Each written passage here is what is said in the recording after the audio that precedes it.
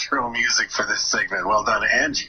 1 week. What does 1 week look like? What does a work week look like? Have you noticed that after a stat holiday and a longer weekend, the talk really ramps up about creating shorter work weeks? Canada Day this year was on a Thursday, so it really wasn't a traditional long weekend, but it still gets tongues wagging, doesn't it? And then there's also the study out of Iceland suggesting shortened work hours can work, that employees can maintain productivity or even improve it, that it improves overall employee morale and mental health. That was a relatively small study, but it does get you talking. Could it actually work on a large scale, and how much change would be required by our society for that to actually happen? Lear Samfiru is a partner with Samfiru Tumarkin LLP, employment lawyers, joining us here on 6:30 CHED Mornings. We have chatted with him many times before. Good to have you back. Always a pleasure. Well, always, is it? I don't know. That seems like a hyperbole. I'm being polite. Mostly a pleasure. Very good. I'll take that. You know, this conversation ends up always reverting to the 4-day work week, like it's the holy grail. This Iceland study was actually more about shortened work hours overall. But, you know, is talking about a 4-day work week, is that an overly simplified way of looking at this larger conversation? It really is, and that particular study, given the fact that it was a small study and over a short period of time, I don't know that it's a real indicator of what things will happen in the real world should employers try to shorten the work week or give that flexibility. There have been other pilot projects undertaken in Europe and in the U.S. where employers said, fine, employees, we're going to give you the ability to work less hours, but we expect you to get the work done. So here's what we're going to do. You're going to have to come in at 9 o'clock, no exceptions, no being late. You're going to put your phone away. You're not going to go on social media. You're not going to be interacting with your colleagues because we need you to get the work done. Well, I don't think you'd be surprised to learn that employees ultimately were not happy with that, and a lot of employers ended up losing employees because some of the element that people like at work was lost. The ability to interact with your colleagues, the ability to take little breaks from the workday, that was gone. So I think to simplify and say, well, employees are going to be happier and everything is going to be better just because the work week is shorter, I think is an oversimplification. I think we need to look at things such as flexibility, ability to work from home, giving employees options. I don't know that it's going to be a one-size-fits-all scenario.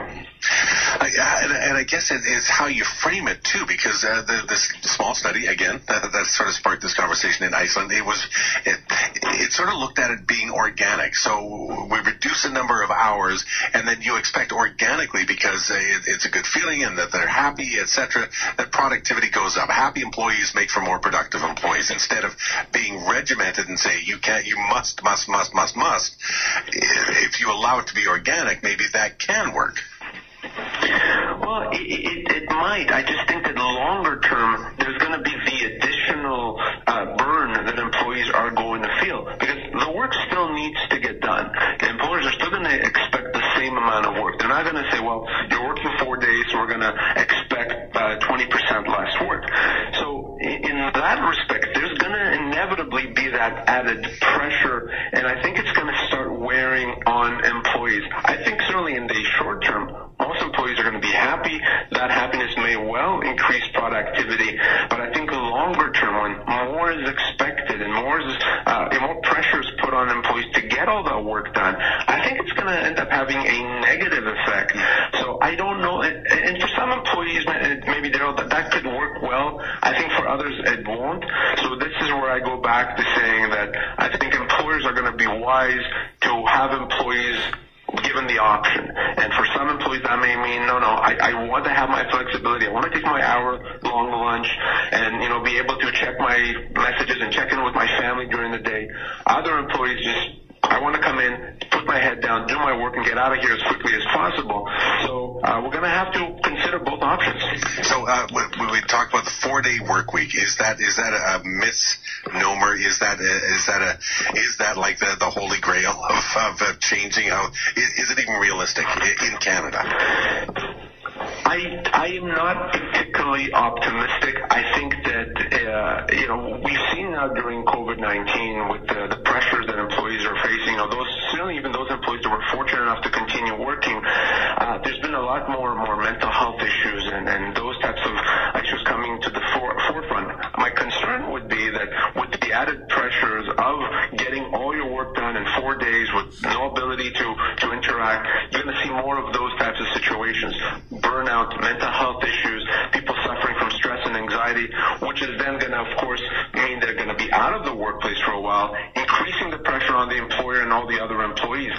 So I am not convinced, as much as I like the idea at first blush, I'm not convinced that is really that holy grail, that solution that's going to fix all workplace problems. I think flexibility is good, ability to work from home for some employees, having that may shorten someone's workday. Instead of having to leave the house at 8 to be at work at 9, I can start right at 9 and I have my 8 to 9 time to do whatever I want. I think that may be the holy grail. Having that flexibility may be more actually effective. That's interesting. And then it's also the case that this pandemic has been really hard on a lot of people, but it has also created opportunity for conversation. And as you've mentioned a few times here, just sort of a change in attitude and in how we do the job. So that flexibility is not going to be a national thing because, like you said, you can't go across all, a public sector employee as opposed to a private enterprise employee, totally different things. But that conversation is really underway right now. Certainly employers and employees have realized, wait a second, there's other ways to get work done, things that we couldn't have contemplated or wouldn't even have turned our mind to prior to the pandemic. And now that is leading to these conversations. Well, wait a second, there's other ways. We don't need someone at the office on a workstation Monday to Friday, 9 to 5. There's other ways to get the work done. And that is obviously a very good conversation to have. One word of caution, of course, for employers and employees is that, with the pandemic being a very unique situation, certainly employers could expect to change terms of employment somewhat for that duration of time. But once the pandemic, hopefully soon, will be behind us, employers are not going to be able to necessarily unilaterally decide, well, we've decided now you're going to continue working from home just because it's worked so well. That is a change to the terms of employment that an employee does not necessarily have to accept. So both employers and employees can expect at the end of the pandemic for things to go back to the way they were pre-pandemic. So I think the best advice here is if an employer does want to change terms of employment, does want to make things different than the way they were pre-pandemic, rather than impose it and say that's the way it's going to be, have that conversation. Understand what the employee needs, understand how that's going to work for the employee, and that is certainly the better way than saying, I've decided that's it. You may not actually have the right to do that. These conversations must be underway. These negotiations must be underway right now, all across the country. Certainly good employers are doing that. Some employers I know have simply tried to make that decision. We've decided this is what's happening. Not going to be a very effective way. So I do absolutely encourage employers and employees to have those conversations. What works for one employee or even one employer may not work for another. But we now understand that we can create these custom workplace solutions that are going to be effective things, again, we wouldn't have thought about over a year ago.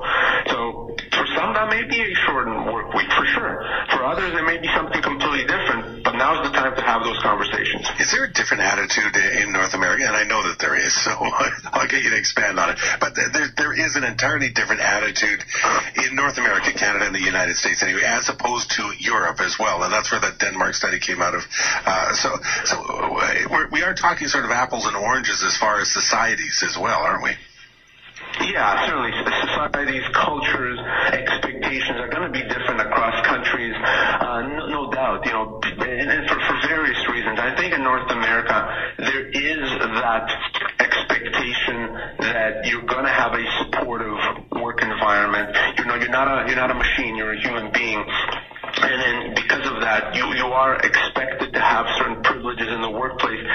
So any work situation where it takes away those privileges by saying, well, we're going to give you something else. We're going to give you a shortened work week, but all the other privileges you had are going to go away or at least going to be reduced. I'm not sure that's going to go over well here in North America. Maybe better in Europe.